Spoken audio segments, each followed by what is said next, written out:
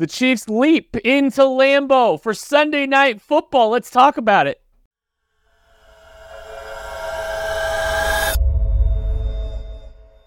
You are listening to KC Sports Network, proudly presented by Emprise Bank. Coming up, the latest episode of the KC Laboratory. I wish you all could see the head shaking that Maddie Lane was putting on while I introed that show. Welcome into a live edition of the KC Laboratory, presented by Emprise Bank, member FDIC, our partners in Possible here. Absolutely love working with them. They are such a wonderful partner for us. Matthew Lane with the Zoom. Hi, how are we? You know what? Why do we have to pretend? Why? No, I'm doing good. We got college football conference championship games this coming up weekend. We got the Chiefs playing on a Sunday night, the best time to play a football game. Definitely not Sunday in the middle of the day where you spend all daylight hours. No. But that's okay. It's a good weekend because the Chiefs aren't playing during the entire daylight time on the Sunday, Craig. Yeah, no, I'm very happy that we're not going to be up until super late watching Bailey Zappi get beat down by Patrick Mahomes 3 weeks from now. But I am very excited that we are going to stay up late to watch Patrick Mahomes and Steve Spagnuolo take Jordan Love to task yet again in this game. I'm very excited about this. There are lots of storylines in this one. I kind of want to talk about the defense first with that kind of introduction. Whoa, no, we got to start with the big news, the signing of Keontae Ingram to the Chiefs practice squad. Yes. Hey, go for it. Matty has receipts. Let's hear them. I mean, my only receipt is I liked him as a prospect in day 3. I said, hey, he's running a lot of the same inside zone stuff the Chiefs like to run. That I can see how that fits with the Chiefs. And then, hey, look, he's there now. I think Kent and I actually slightly disagreed with him coming out. I don't think Kent was the biggest fan. I came around on him a little bit, and there's. I think if I remember, some of the stuff he did as a route runner, I think it was at the Shrine Bowl, was okay, all right, Keontae, I didn't see that in you, but so there was that. So I think there's some. It's a fun practice squad signing for me. I actually am excited about it. So I think it makes a lot of sense with Jerick McKinnon maybe dealing with some injury stuff. The Chiefs got a look at Pacheco and Clyde Edwards-Helaire as protection backs, as the primary receivers, and I'm not saying they didn't like what they saw or anything like that, but the fact that they went out and signed a guy that I think probably profiles more as a third down running back kind of guy for the NFL level. It's a fun signing. It's a guy that I like coming out, a good pedigree out of high school, kind of guys you kind of like. And the preseason game against the Chiefs this year, he flashed. He looked pretty good. He looked explosive. He looked like a better athlete than some third stringers out there with him, right? And that's what you want to see. So, as much as this was most a joke off the top, I am happy that they signed Keontae Ingram to their practice squad. I think he is definitely a better football player than Michael Pirine, or for what we've seen out of Deneric Prince. And I liked him better than Prince coming out of college too. So hey, they got better even if it's on the practice squad. I do think that the Chiefs are really good, especially at the running back position, about this time of year, finding guys for the practice squad for futures prospects and things like that. This just screams that to me, that they have an idea that they want to, give him a little run next preseason. And, he certainly had the juice to look like he belonged this preseason. So, it just feels like one of those typical Beach moves where he's like, hey, why don't you come hang out over here for a little while and we'll sign you to a futures contract next year. And that was 3 good minutes of Keontae Ingram takes practice squad for the Kansas City Chiefs. Texas Mr. Football. That's what we're here for. Let's talk about the Packers. Chiefs going to Lambeau. A little different quarterback than... Actually, it's not a different quarterback than the last time they saw him. Because it was Jordan Love. Obviously, Craig, you did some really interesting study on quarterbacks and their first starts. And did I? Yes, you did. And I just, is Jordan Love's in that 15-start window still? Yes, just barely. Still in its 15-start window. Steve Spagnuolo wrote an article for the KCSN Substack about Spags versus quarterbacks in their first 15 starts. Jordan Love still applies at this point. Hasn't quite tallied enough Jordan Love very famously was one of these 15 a couple of years ago where Steve Spagnuolo blitzed over half the time and just gave him all kinds of hell. But it wasn't just Jordan Love that he's seen in their first 15 starts. There's a lot of quality quarterbacks, some not quality quarterbacks, but it's definitely a through line that we have seen. He gives them a really hard time. Like compared to Spagnuolo's typical numbers, the completion percentage is about 7% lower, 7 points lower as a completion percentage. It's outrageously low. It's under 55%. They allow less than a passing touchdown a game out of the quarterbacks. Like he really just kind of puts them through hell. And then the more important thing here, Steve Spagnuolo, when he's played his starters, has never lost to a quarterback within their first 15 starts in Kansas City. Wow. Only blemish on that record of the quarterbacks that he's faced was Justin Herbert in week 17 of Herbert's rookie year. I think all of you will remember that was the very famous Colin Saunders playing Mike linebacker throughout part of that game. No starters were playing in that one. That was Tim Ward game, DeAndre Baker game. Like, no starters were playing that. Oh, my goodness. That's the only one that he's dropped. And so, yeah, it's a lead into that. Jordan Love is going to have his hand full with this Chiefs defense. And Jordan Love's such an interesting person to put into this category because he's in year 4 in the NFL. So he's been around a minute. He hasn't been starting. He's been sitting behind Aaron Rodgers. He's gotten, spot starts here and there, spot reps here and there. So like he still definitely is within that first 15 start window. But I don't know if he classifies the same way as most other guys probably did on that list. Just because like he's been around and here's a first round pick that spent some time sitting on the bench. It's going to be interesting to see if once the game starts flying, he falls into the same category of just kind of getting overwhelmed by everything Spags does. Now, that said, we've seen Tom Brady get overwhelmed by Spags. So I'm not saying that Jordan Love won't or can't be. It's just, I don't know if he fully fits into that or if he doesn't, like he's like 1 foot in, 1 foot out on the whole, like how it's going to impact him. I did want to ask, why do you think that Steve Spagnuolo is able to terrorize these young QBs so much? Like, what is the one thing at the top of that list that you think he really messes with them for? Oh, he changed the picture on him after the ball was snapped like that. And that's one of those things that as a quarterback, we've talked about that before. It's hard to overcome that, especially, some of the exotic rotations that Spags likes to do on top of blitzing. So, you got to get the ball out fast.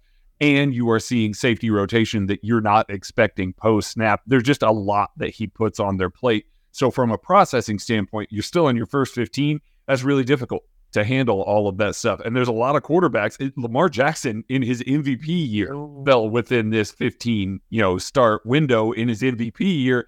And Spags just gave him hell. Like it was a nightmare for him out there. So lots of instances like that with very good quarterbacks that he's been able to change the picture consistently, get lots of pressure on him, increase the blitz rate. I fully expect that he's going to try and do that with Jordan Love. It's not going to be the same as it was there in 2021. It's just not. Jordan Love's a different football player, been in the system for a lot longer, understands some of that stuff a lot better. But Steve Spagnuolo also knows that, and he's not just going to be like, all right, well, let's dust out the first 15 game plan. We're just going to run the same stuff that we did against the Jarrett Stidhams, the Malik Willises of his, career. No, that's not going to be the case. You're going to treat Jordan Love a lot differently. I'm sure. And Jordan Love has, he has a little bit more of a Rolodex of fronts, coverages, pressures that he's seen. Like to Maddie's point, this is a 4-year player, but he's still an inexperienced player. And I think you saw that inexperience early in the season for Jordan Love. This has been a slow start for him. He was not playing great the beginning of the year. I think he's started to play a little bit better football as the season has gone on, which is obviously great, and it's been fun to watch. I was a big believer in the Packers. I was buying the Packers hype, and they started real slow. I mean, they started off really slow, and I think that's partially just where the offense is. They've been very streaky. They've put together some good halves at times, and then they haven't. And I think you can kind of expect that a little bit with, an experienced quarterback with also some inexperienced receivers. This is a very inexperienced group of pass catchers for for the Green Bay Packers. Josiah DeGuara, I believe, is an elder statesman, in the pass catching group. Oh, man. You've got a Jaden Reed, a Dontavian Wicks, a Romeo Dobbs, Christian Watson. That's first and second year players that we're talking about here. And there's a lot of talent on that side, with the skill players for the Packers. I think it's just, it's them putting it together, and it's them, kind of gelling and playing consistent football. Well, and so, going back to like that, the first game against Jordan Love for Spags, he blitzed them like crazy. Craig mentioned that. It was just a lot of blitzing. And then to Kent's point there, it's a lot of young wide receivers with a still relatively, inexperienced quarterback in terms of during real live NFL action. So you might think the Chiefs are going to blitz him a lot, and they very well might. However, Jordan Love has been relatively fine to good versus the blitz this year. He's completing just under 60% of his passes for almost 900 yards, 5 touchdowns, 0 interceptions, and only 6 sacks on 146 dropbacks of being blitzed, right? That's not bad. Like, he's not a guy so far that has been rattled when teams start to blitz. Now, I would argue that Steve Spagnuolo the Chiefs under Steve Spagnuolo have been the best blitzing team in the NFL this year. I think that's pretty much a fact. If not, they're one of the top 2 or 3. So it is a different animal, but I don't think the Chiefs are going to go into this game thinking, okay, all we have to do is send a bunch of guys at him, maybe kind of hide it, and they're just going to collapse, because that's not been what the Packers have been. Those young wide receivers and Jordan Love have got on the same page enough that they've been able to, play good football, or at least safe football versus the blitz. They've been on enough same page. They found the right reads and stuff like that they've survived. I do think it matters. Luke Musgrave for the Packers isn't going to be able to play. He was off to a good start. We're kind of up in the air for A.J. Dillon and Aaron Jones at this point in time. I don't think either one are tracking towards playing. Jaden Reed hasn't practiced this week. A lot of the guys that probably would factor in some of that stuff aren't, might not be available. So maybe you see some of the blitz heat up. I just wanted to mention that going into it, is that, like, yeah, the Chiefs will blitz young guys a lot. Yeah, the Chiefs did blitz Jordan Love a lot in their first time they met up with them, but I don't know if that's going to be the entire game plan here, because the Packers have done relatively well versus it this year. Instead, to Craig's point, it's going to be a lot more just changing the picture on the backside, rotating the safeties late, and making Jordan Love hold the ball just an extra second, so that if there is pressure, it gets there, so that this defensive line can try to beat up on an offensive line that is, rotating different guys in and out, playing a lot of guys that they thought were going to be backups when the year started. I think it's going to be a lot more about the coverage picture changing necessarily than just overwhelming them with the amount of rushers coming at them. Especially since this Green Bay Packers offense throws more passes downfield than any other team in the league. Like, they try and hit explosive plays. That's why Jaden Reed is such an important part to them. Like, he has that speed, has that ability to, kind of do some stuff with the ball in his hands, but, so is Christian Watson, and he's been one of the more targeted players downfield. Now, I think a lot of people remember this, attempted connection earlier on in the season, and it really wasn't working out. But since week 9, Love is 11 for 19 on passes over 20 yards. That's ridiculously efficient right now, and they're really starting to click in with some of these guys. And it's everyone. They're throwing to everyone downfield. Yeah, I went and looked at this. The Chiefs, if they throw downfield, it's going to be MVS or Justin Watson on a crossing route, like that, or like a deep cross. That's it. The Packers, they kind of spread out their deep passes. Everybody's getting, somewhere between like 5 and 12 targets on the year downfield. So it's not even like you were IDing a specific player. It's literally whoever they want to send deep on a play, they're sending deep, and they have looked a lot better trying to connect on those, the past couple weeks now. So sorry to interrupt. Yeah. No, you're good. He's third in EPA. Jordan Love is third in EPA per play in that time period. 7th in success rate. Like, there's all these advanced metrics that show Jordan Love is playing really well over the past 4 weeks. So he's a different player than I think everybody remembers when they started this season, and everybody just wrote him off immediately. Said, oh, you know what? Now, not ready for prime time. Maybe they shouldn't have moved on from Aaron Rodgers. They can't, hang with Jordan Love as their quarterback.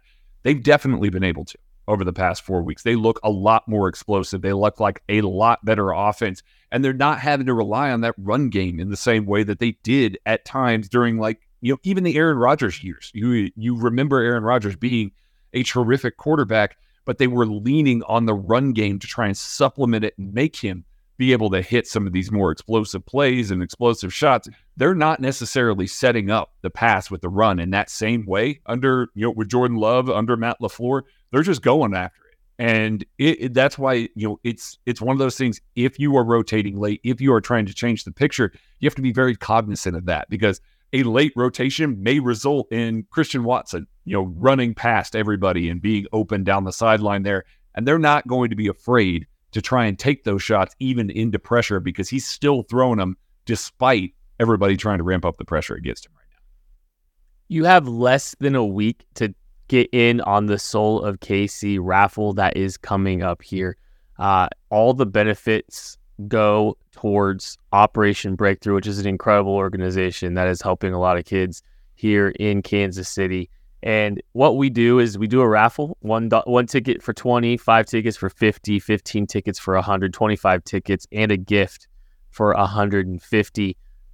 You can purchase tickets at givebutter.com/KCSN Soul or Venmo KC Sports Network.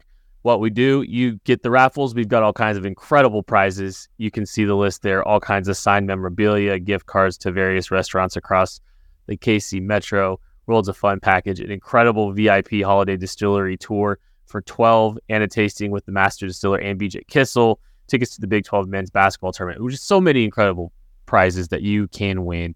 And all of the proceeds go towards Operation Breakthrough.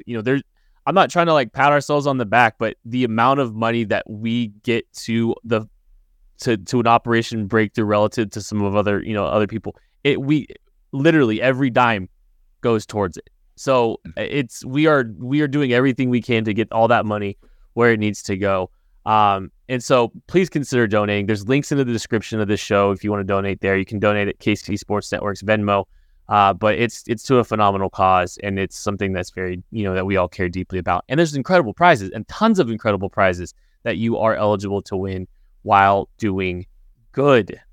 All right. Anything else that you want to talk about with the Packers? Anything specifically to Spags that you guys want to get off your chest? I mean, I think it's worth noting, I touched on it earlier, the Packers' offensive line has played relatively well this year. They've done a decent job, given that they have to cycle in multiple different guys. They got multiple backups in, but it's still a very gettable offensive line, right? I mean, I think Rasheed Walker and Zach Tom are playing tackle, and I think Packers fans are relatively happy with their performances, but if you look, they give up a fair amount of pressures. They have a pretty high, pressure rate given up in true pass sets. And then on the interior, outside of Elliott and Jenkins, I wouldn't say they feel super confident. So this is one of those games where you might see Chris Jones getting to pick and choose his matchup across from him, whether that is a tackle, whether that is a guard, trying to find a spot. I wouldn't be surprised to see a Karlaftis or a Omenihu have a relatively big game, because I don't think the Packers have tackles that they're expecting to shut down anybody. If A.J. Dillon and Aaron Jones can't play, that's not a run game that anyone's afraid of. So the defensive line should be able to pin their ears back a little bit. I think it could be a game for this defensive line for the Chiefs to really kind of take over, to impose their will, just because this Packers offensive line isn't whole, and I don't think it's going to be. Yeah. And I mean, they're well-coached unit, but they're gettable. Stunts, Mike Dana working with George Karlaftis or Charles Omenihu on a stunt or something they are gettable in that regard. I'm paying attention to their third down back, Patrick Taylor. Patrick Taylor's been pretty good picking up blitzes as of late, but he's also not seen some of the blitzers that Steve Spagnuolo is going to bring. And, we have seen Drew Tranquil, we have seen Willie Gay Jr., we have seen Leo Chanel, we've even seen Trent McDuffie and L'Jarius Sneed lay out some running backs this season on blitzes.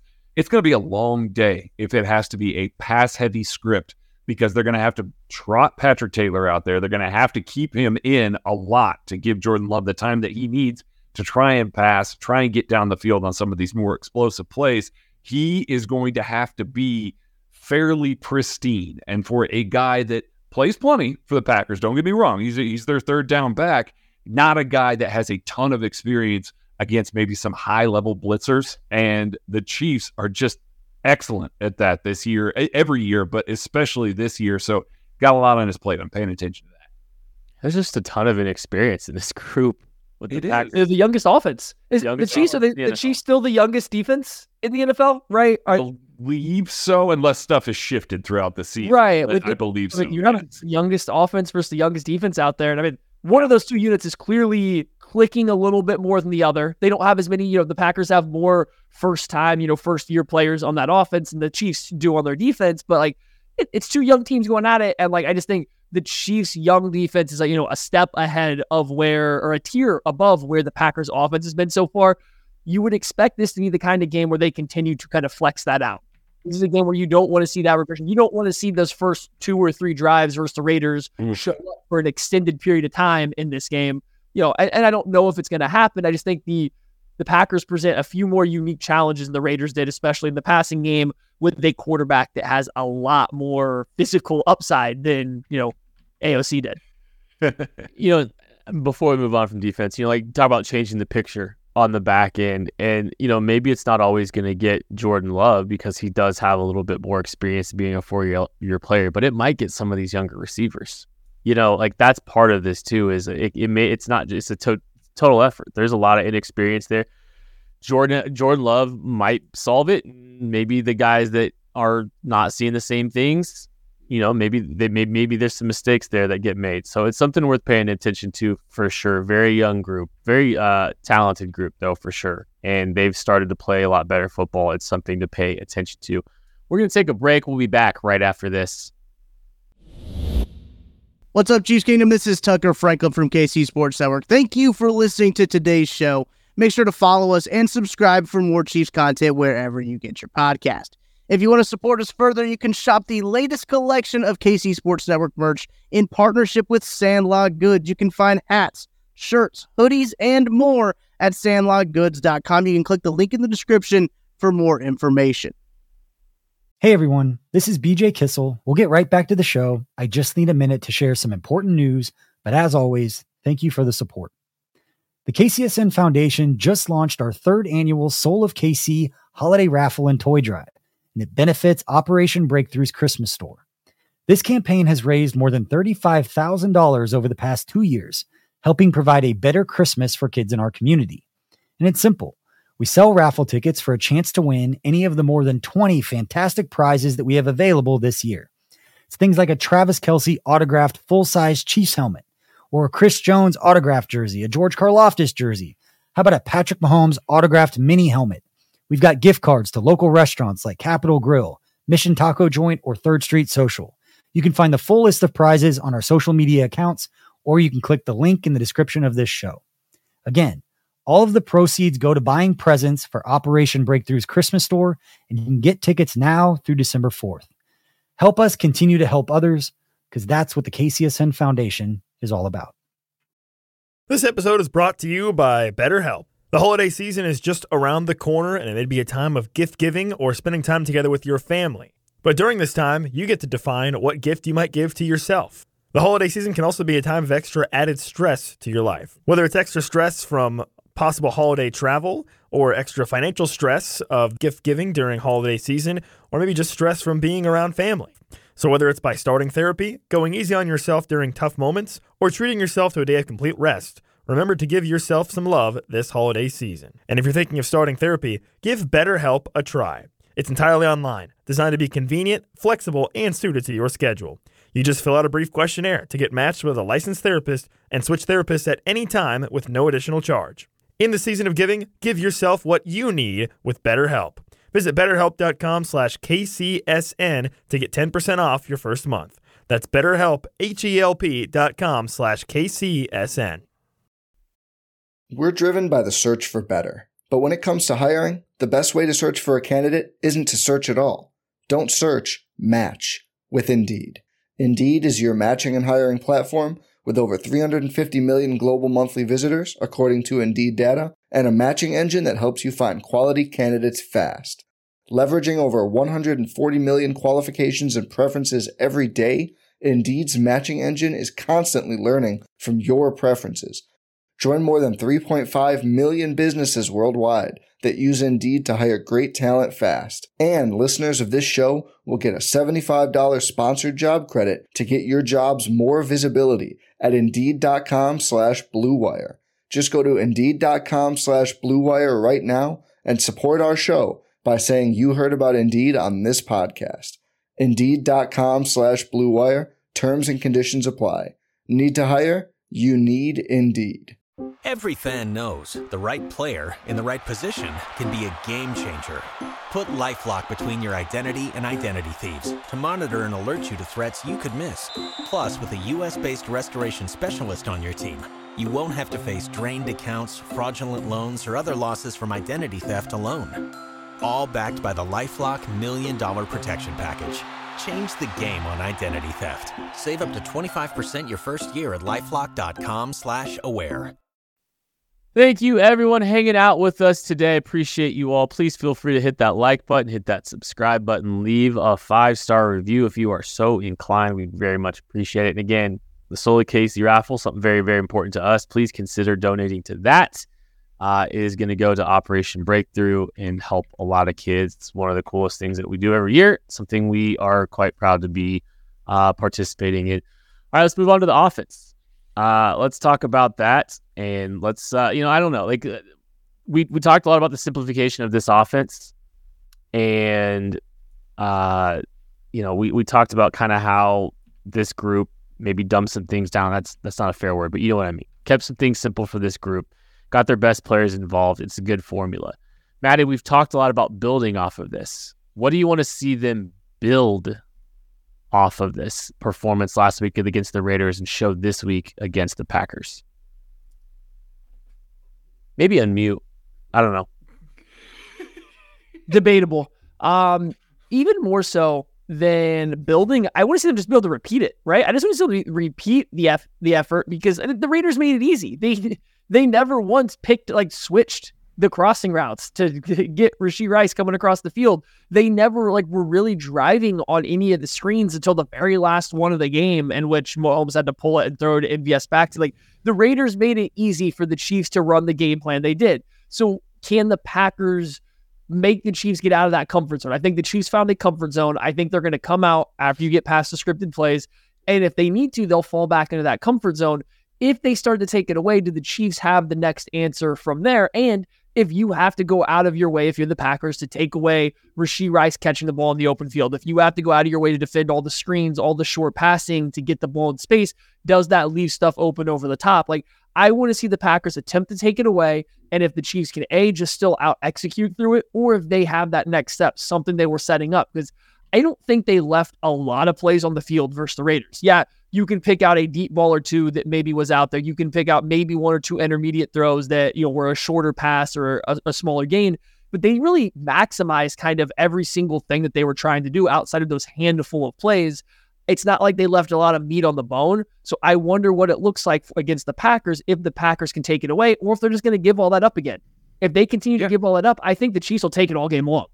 Oh, for sure. For sure. And Joe Barry is kind of the ire of a lot of Packers fans. That's kind of coordinator. Not kind of. Very much so. So, you look at this on its surface and you say, okay, well, surely, he's going to watch this Raiders game. They're going to make the adjustments that they need to make. He's kind of been a guy throughout his career, is a guy throughout his career that just says, hey, I got my stuff. I'm going to run it. And that's how it is. And some of these guys play that way. This is one of those games that I don't know that they've got to really, pull back the curtain very much more to try and get advantageous matchups. Now, the players that are on the Packers defense are better. We're going to get to some of those here coming up. Some are better. Than the Raiders. Yeah, some are better. But we're going to get to some of that in a little bit. But I do think schematically, I'm not as worried about Joe Barry's going to come in here with an excellent game plan that's going to be able to nullify Travis Kelce, going to be able to take away a lot of the stuff that Rashee Rice is doing, and keep a lid on a Justin Watson for the 2 or 3 times that they try and go downfield. I don't see a whole lot of that coming out of this. So I just want to see the execution continue to be, in a positive light for the Kansas City Chiefs offense. It was last week after the first couple of drives. It was one that we could look at and be like, hey, listen, great job. You caught the ball. You ran the right routes. You were on time. You didn't allow pressure on Patrick Mahomes. It's simple stuff, but that's all that we really need to see out of this offense right now. So I'm just hoping that they can build on it by, they can continue running simple stuff. just execute. Like, that's really all I want to see out of them is just continue to execute the way that they did against the Raiders. Yeah, like we've seen steps for Rashee Rice all year long, and obviously he just had a big game, and obviously we know what Travis Kelce's capable of doing.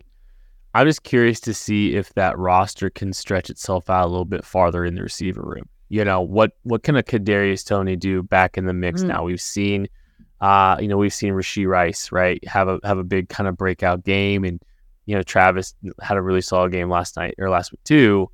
Okay. Good things from Sky Moore. Does he keep that up? Can Kadarius Toney make some plays here?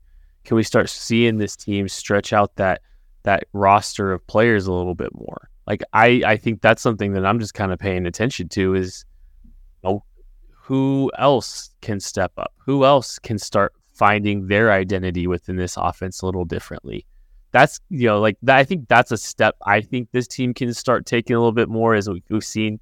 Hey, look, Rashee, Travis, keep doing your thing. Let's see continued consistency there. But what do the secondary pieces kind of start doing here a little bit? And that's something I'll be paying attention to, especially since Kadarius Toney didn't play last week. Ready for the show, detour here? Yes. Yeah. Conspiracy theory. What if Kadarius Toney not playing is the reason the Chiefs' offense was so good because it kept Rashee Rice on the field running the same routes that Kadarius Toney runs? I will counter that with Kadarius Toney has barely been on the field so far this season, and it hasn't mattered. No, but he plays 10, 15 snaps. Well, if you take 10, 15 snaps away from Rashee Rice, and it's, I don't know, one of those screens, it's one or two of those mesh concepts, all of a sudden Rashee Rice stats look a little bit different. And maybe there's the rest. I see two guys in Toney and Rice that the Chiefs want to use in the same way. They only use them in the same way because they don't really want either one of them running a lot of downfield routes right now, a lot of routes based on timing and trust right now. You remove one of those two guys and now they all get funneled to one player. I don't know. I don't, maybe it's a coincidence this was the best game. Maybe it's not. You know what? I will throw this out there. Now that I think about it, I remember against the Jaguars, I think the last time I saw Mahomes really throw a back shoulder fade might have been a little stop and go fade down the sideline to Kadarius Toney against the Jaguars. Where he adjusted his gloves as he was getting ready to go up for the ball. Yeah. And sure enough, last week. Do I think this is really what's going on? No, but I do also think the two really very much run the same routes. The Chiefs want to use them the same way. We can sit here and talk about Toney's athleticism all we want. They use them in a very simple way. He runs slants and he runs crossers, right? That's what it is. Oh yeah, and every fourth game they'll put him in the backfield and run a wheel route out of there. But that's fun. That's all they run out of him. What did Rashee Rice do? He ran hitches instead of slants, crossers, and they gave him, guess what? The sideline fades. Okay, you just move the alignment of Toney from the backfield out wide, and it's the exact same usage. So just Rice now leads the team in snap counts because Toney's not eating. It's not a lot, but he's not eating into those plays that they want to call for him a little bit. He gets the most targets. I don't know. It's just, I found it interesting. This was Rice's best game, and it was the one game, where he didn't have the guy that directly plays the same role as him. I mean, I know what your counter to this is going to be, but just keep throwing in the ball. Just keep targeting him. Well, it's hard to target him when Kadarius Toney's on the field over and running the same routes. I hear you, Matty. I hear what you're saying there, but just keep throwing in the ball. I think we're seeing Rashee Rice integrated in the offense more and more, even with Kadarius Toney, in the offense the past couple weeks before that. We started to see Rashee's Rice. Non-contact hip injury. Just saying. Usage out of bed. Increase a little bit more. So, yeah. The report was he aggravated it on Friday, Matty. Just saying. Yeah. Oh, yeah. During the last practice when they realized he was eating into Rice's reps, huh? And the walkthrough. They're like, wait a second. Okay, buddy. I'll tell you what. If it happens again this week, if they announce that he's out on Saturday again this week, I may get in your conspiracy corner. How about that? Am I remembering target game? Was there a moment? I feel like, one of Maddie's bits at one point, didn't he put tinfoil actually on his head at one point in the last 5 years? Are you sure? That has not happened. Are you sure about that? I would remember that. Are you sure about that? I usually put on, I may have done glasses. Yeah, Craig, I think may have done I it. I usually put on like glasses when I want to pretend that something funny's happening. That's how you know this one's serious. There's no glasses. Put glasses on so everyone can see your ring light. Okay. I don't know how to pull this back from here. I'd love to see you try. I am intrigued to see if they put them both on the field at the same time, how it works. I honestly am legitimately, if you get, Tony's not going to play a lot of reps, but if you get them both out there at the same time, how do you go about making sure defenses are going to honor both of them? And like, maybe that's the play is you're like, hey, you now have two guys that if they get the ball in open space, they can do a lot of damage. How are you going to go about defending both of them and double teaming Travis Kelce? I can buy that logic. I can also buy the logic that Tony was the one person holding back this offense and Rashee Rice's growth. Okay, I'm really getting this back on track. The Green Bay pass rush is legit, you guys. It is very, very good. So far, Kenny Clark, Devontae Wyatt, they're in the middle there. Carl Brooks has actually been the guy that's been really effective for them somehow. Like he just really has. Preston Smith has looked really good, and then obviously Rashawn Gary has been just terrific for this defense so far this year. They haven't played a ton of elite passing offenses lately. Like most of the games that they've been playing against, been against teams that are very middling offenses. Yes, I'm including the Los Angeles Chargers in this, who I think at one point our buddy Jake Morley made sure to put in the chat, is like, you guys get to play this level of effort twice a year. I can't believe this. So the Chargers turned up against the Chiefs, though. That's the problem. They do. But he's just kind of saying in general there. Before that, it was the Pittsburgh Steelers, Los Angeles Rams when they were still really banged up, and then it was the Vikings before that. And one of Kirk Cousins' last games lost that. Double-digit loss, 84-yard passing game. Last week was a 324-yard passing game out of the Detroit Lions, but it's because they had such an effective pass rush that they were able to shut down the Lions despite all those yards. Jared Goff fumbled 3 times in this game, and all 3 of them were lost. So this was one of those that you look at, and you're looking at some of the box scores, you're looking at the way that the Lions were able to move the ball, and you're like, holy cow, how did they lose this game to the Packers? And it's because they were so good, rushing the passer, forcing fumbles, creating big tide-turning moments. It starts with that defensive line. Like, it just really does. And they've been really good this year. So that's one of the few areas. When I look at this game and I say, what's one of the few areas that the Green Bay Packers can turn the tide against the Chiefs? It's if that defensive line can really get going. Boy, howdy. I'm just looking at this schedule, man. And they played the Lions twice. Yeah, okay. To cool. be fair. All right, cool.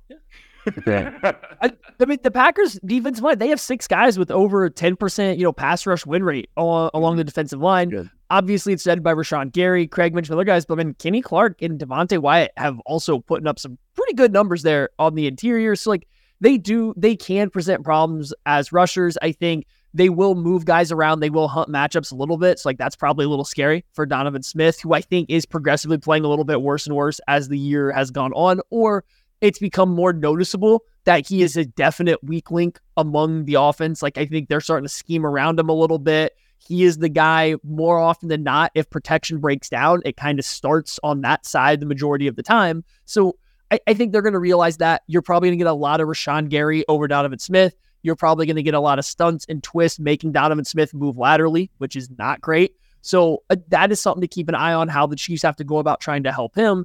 And then the Packers are just going to rush 4. They're not going to blitz much. They're not going to get exotic. They're going to send their 4 guys out there in this rotation. It's a good rotation.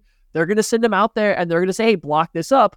The good news for the Chiefs is if they don't alter too much of their back end stuff, the ball should come out pretty quick. Again, it should be the quick passes. The ball's getting out quick. That should allow them, to not have to deal with it too much. But it's something to keep an eye on. This Packers team is the closest to the Jets the Chiefs have played since then, just in terms of being able to send in waves and waves of players that could essentially change the entire game plan the Chiefs have, right? Like, just that's how good their defensive line is and this pass rush can be. So it'll be a good test, because that Jets game, the last time the Eagles, I guess, were in there too, they played a little different. But yeah, I mean, like, that's another defensive line that could really impact how this game plays out. So that's the biggest thing I think the Packers defense can do to just, put the Chiefs off course. Well, it's going to be a big challenge for those tackles. I mean, it's going to be a big challenge for that group there. And we've talked about them a little bit, right, with, Jawan Taylor and the penalties and a little bit of the inconsistencies, although plenty of bright spots in his tape. And then, I mean, Donovan Smith, it's been rough. It's been rough over there at left tackle for Donovan Smith. And he's hurt again. He's been playing through injuries and stuff a little bit and getting banged up from time to time. So, it's going to be a big challenge for that front. Do you want to see them run the ball at all? Do you care if they run the ball? Do you want to see them run the ball? You got to keep them honest. You do. You got to keep that defensive line honest, because otherwise they're just going to tee off. And they're good enough to where they're going to be wanting to lean into that a little bit more. I don't love the linebackers for the Packers. Devondre Campbell was really good a couple of years ago. He hasn't touched that since. Isaiah McDuffie plays a ton of them. He's just okay. They don't have a ton of their, and I don't think that their safety play has been so overwhelming that you're like, oh man, you don't. Yeah, it's been bad. So it's one of those that I could see them maybe leaning on the run game a little bit more. Now, a lot of teams haven't. We just described a lot of those offenses, and a lot of teams haven't been able to run the ball against this Packers offense. They haven't allowed a 70-yard rusher this year. They haven't allowed a 100-yard receiver this year either. They have done a good job of limiting singular players from really taking it to them a little bit. Now, I'm not saying that Isaiah Pacheco is going to come out there and have a 100-yard game or anything like that, but lean into it a little bit more, slow down the pass rush, help your tackles a little bit by making everybody read a run-pass option a little bit more. Put a little eye candy on there. They play a 3-4 defense. If you can get them in their base defense a little more, Chiefs played with them 13 personnel last week. Get Noah Gray running across there. Get somebody, moving laterally, forcing Rashawn Gary into coverage. You are forcing him to have to read that, because if he doesn't, well, hey, get the ball to Noah Gray in the flat. So I think there are opportunities to try and slow down the pass rush. Andy Reid is really good at that. I think the run game is one of those this week. Yeah, I think you got to, like Craig said, you got to keep them honest a little bit. You can, and this might be one of those few games where they might actually be able to stick to just some of their zone call stuff and see if it works. Like that, that's usually enough when the entire goal is to keep a team honest, as the Chiefs will just know there's inside, outside zone out there, see if they break one here or there. I do think it's interesting. The Packers defense is pretty poor overall against heavier personnel. So against 12 and 13 personnel, they've been pretty bad. They're the absolute worst in the league in terms of EPA per play against 13 personnel.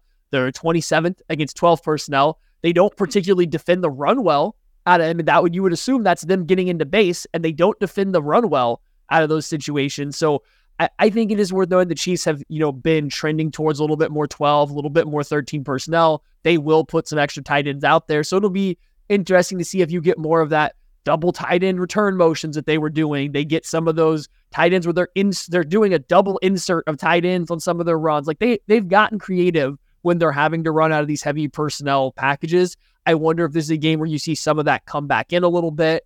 It's against another NFC team, a team you probably won't play again. So this is where Andy Reid does like to sprinkle and stuff like that. Go back and look at, the Eagles game where the run game looked good because they were doing a little bit more stuff. So I think you might see some of the run game. You might see the Chiefs try to play out of heavier personnel, multiple tight ends a little bit more often. All right. Players to watch, presented by Tickets for Less. Remember, Tickets for Less, promo code KCSN when you go to ticketsforless.com. Gets you the best guaranteed discount available on ticketsforless.com for your Chiefs tickets. So make sure you're taking advantage of that. Tickets for Less, promo code KCSN. Craig, player to watch, who you got? I'm going with Trent McDuffie on the defensive side of the ball here. This is not the best matchup for Trent McDuffie in the wide receiver group. This is a very big wide receiver room outside of Jaden Reed. A lot of these guys are over 6'1" and big, and they like to throw contested catches up. There's a lot of downfield passes that they're not afraid to just wing it up there and say, hey, Christian Watson, go get it. And he does. Trent McDuffie's not played the ball particularly well at the catch point. That's one of the few flaws that he has in the game. Very few flaws that he has in his game. So trying to figure out ways to maximize his effectivity on this defense while not just saying, all right, buddy, you're one-on-one against Christian Watson or Dontavian Wicks or Romeo Dobbs or somebody like that that's much bigger than him and is willing to go up and get a contested catch. They've got to find that heavy balance, whether it is more blitzing, whether it is maybe a little more zone with some safety help over the top. You've got to force Jordan Love to make the throws that Aiden O'Connell made this past weekend over him by trying to drop it in zone holes and things like that. So I'm really curious to see what Trent McDuffie's usage is. They're not going to see another wide receiving group that's this big again this year. So how does he look against those bigger receiving types? Yeah, and Christian Watson played a lot more in the slot with Luke Musgrave being out last week, so you might get more Christian Watson in the slot, which is a matchup versus McDuffie, which, may not be the most ideal for the Chiefs, if they're just going to throw up the YOLO ball. That said, I'm going to go to the other side of the ball, the side of the ball that matters, the side of the ball we all care about. Let's go. We are going to lock it in. We are going to go. Well, I haven't decided yet. I want to know which guy. Noah Gray. I said the Chiefs might go into a little bit heavier personnel. They might play with extra tight ends. I think Noah Gray in games where the Chiefs decide to stick with heavier tight end, heavier personnel sets. Noah Gray does seem to make a few big plays every single game. He's kind of become the de facto outlet pass as Travis Kelce is getting more attention and getting a lot more double and triple teams. It's left Noah Gray to be the guy that's often finding a lot of voids in zone coverage, the guy that Mahomes has found later in plays as the other reads start to get covered. So he's kind of been the safety net. And I think that might continue in this game, especially because he might be one of those games where he sees a higher bit of snap count. And hey, maybe there's a little extra motivation because Zach Ertz has been cut by the Cardinals. He is now on waivers. I know plenty of Chiefs fans are interested in the Chiefs trying to go after Ertz to be an extra tight end. Apparently, Adam Schefter mentioned the Chiefs is a possibility, along with Bills, Ravens, a bunch of teams, right? A bunch of teams that might be in the market. But the Chiefs were at least mentioned as maybe being interested in Zach Ertz on the waiver wire. So maybe a little extra motivation for Noah Gray to come out here and have a big game and say, hey, you don't need another receiving tight end because I'm already here. He's not going to block any better than me or at all. So just keep me instead. I'm going to keep an eye on Sky Moore and Kadarius Toney this week. I just want to continue. You can't do that. I'm doing it. Matthew, there are no rules for you. I am going to go ahead and You're not me. This. You're not him. I don't care. I'm going to go with Sky Moore and Kadarius Toney. I want to continue to see, if there can be an emergence of more reliability for either of them. Obviously, Kadarius, actually, you know what? It's not just his best ability as his availability at this point. He's not played well, and he has not been as consistent. He has not been as dynamic or, good this year as he's been in years, the year prior. So, yeah, let's see if Kadarius Toney can step up and if he can make some plays. Passing game in this offense would be really valuable. And Sky Moore, more of what we just saw last week. I think that was a really good step for him. So getting him involved a little bit, making a couple catches, 3 catches, I believe, last week. So that's big time. Let's go. Let's see both of those. Prediction time. I forgot we did this. Yeah, I'm going to go with Craig. Okay. The Green Bay Packers offense, for everything that I said about their effectivity being very good as of late, Jordan Love being a lot better as of late, they have still only scored higher than 24 points twice this year. Once in week 1 against the Chicago Bears, and then once last week against the Detroit Lions where they created 3 turnovers. They have not been especially effective. And while they could get after the quarterback and they could get after Patrick Mahomes, and this Chiefs offense is, at this point, because we haven't seen much yet, a little bit of a grab back. We don't know what we're going to get. It's an NFC opponent. Andy Reid's not going to feel like he's got to keep everything closest to the vest, for a playoff time. And this Chiefs defense is just the best defense that the Green Bay Packers have seen all year long, bar none. Steve Spagnuolo is going to have a game plan to try and limit those explosive plays. He's going to have a game plan to try and get to Jordan Love and rattle him, which he hasn't been that rattled as of late. I think that the Chiefs are going to come out and, despite all the positive things that I said about the Packers, I think they're going to be good in the future here. I think the Chiefs are going to beat them down. I think this is going to be a blow the doors off of them type game, a get-right game for the offense. The defense does what they need to do. We're going to look back at this one and being like, oh, this team is finally clicking. They are finally looking good going into a big game next week against the Buffalo Bills. I got the Chiefs winning this one 31-14. Woo! All right, so is it me, Kit? I just want to double check. Okay. I think Craig is right. And in the past, I'd feel very confident that you're rolling up into December, Chiefs football, you're getting ready for the playoffs. This is where the Chiefs start to gel. This is where they go on the win streak to go into the playoffs. The only time they take losses at this point is either week 17, 18, whatever it is, when they're not caring, or when they're playing an AFC opponent they anticipate to get in the playoffs. The Packers are neither of those. Packers are an NFC team. You stack that on the fact that Packers aren't that good. They're not a terrible team, but they're not a good team either. This is a game that in years past, I feel very confident the Chiefs are going to roll in here, get stuff clicking on offense early, hit halftime with a good lead, and just coast it out to a relatively easy win that maybe we semi-sweat out later, that it might end up being close because they're just coasting. Problem is, I have zero trust in this team right now on the offensive side of the ball to do that. I think last week was great. What we saw against the Raiders was a great start. And like I said, I think they've kind of built the bones of what the safety net of this offense can be. But I got to see more than one game against the Raiders team who just played terribly on defense too. Like the Chiefs did good, but the Raiders played awful on defense. I got to see more than that before I'm ready to really buy in. So like the Chiefs should go in and blow the doors off this Packers team at this moment in time. In years past, they would. I don't trust the offense to do it, but I also think that they might. So like this is kind of like it's a hedging spot here. If they don't come in here, they don't look good, I am a little bit more concerned than I maybe have been the past couple weeks about this Chiefs team. I think they're going to win it. I'm going to say 27-17, a nice comfortable win. But if it's not that easy, if this doesn't look like a Chiefs team priming for the playoffs, playing a team they're not going to see again, unloading the clip, really getting things in rhythm, getting things rolling downhill, then I get nervous. Make some very compelling points, Matthew.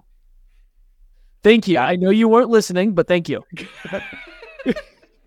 The Chiefs are going to win this game in comfortable fashion. They are going to put together a really solid performance on both sides of the football. They're going to score a lot of points again, and Maddie's going to be seething because this is going to be a comfortable double-digit 31-17 win, a duplicate of last week's score. I feel good about last week. I do think they found something. I think things are coming along strong. And I think you're going to see them continue to grow and build and trend in the right direction with some of their young players getting a lot more involved. So sign me up for a 31-17 victory. Craig Stout, you said you have some breaking news. I do have some breaking news. Let's go. Sola KC raffle. Continue to donate. Get those in. The link's down there. We've talked about it all show. Gentlemen, while we were recording this show, we hit 5 figures. Woo! Let's go. What? So, seriously, keep pouring in those donations. All of that money is going towards buying gifts this holiday for children in need as part of Operation Breakthrough. You guys rule. Thank you so much. I just got a text here from our good pal Christian Gummager here. Yes, we have crossed over the 5-figure mark. Thank you, everybody. Thank you. Unbelievable. Wow.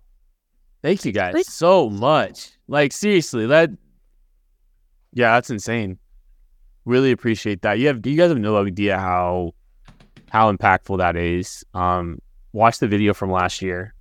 Holy cow. It's it's just unbelievable to see the kind of impact that you guys all make, and your support of all this, and you have no idea how much that benefits those kids. So thank you guys all so much.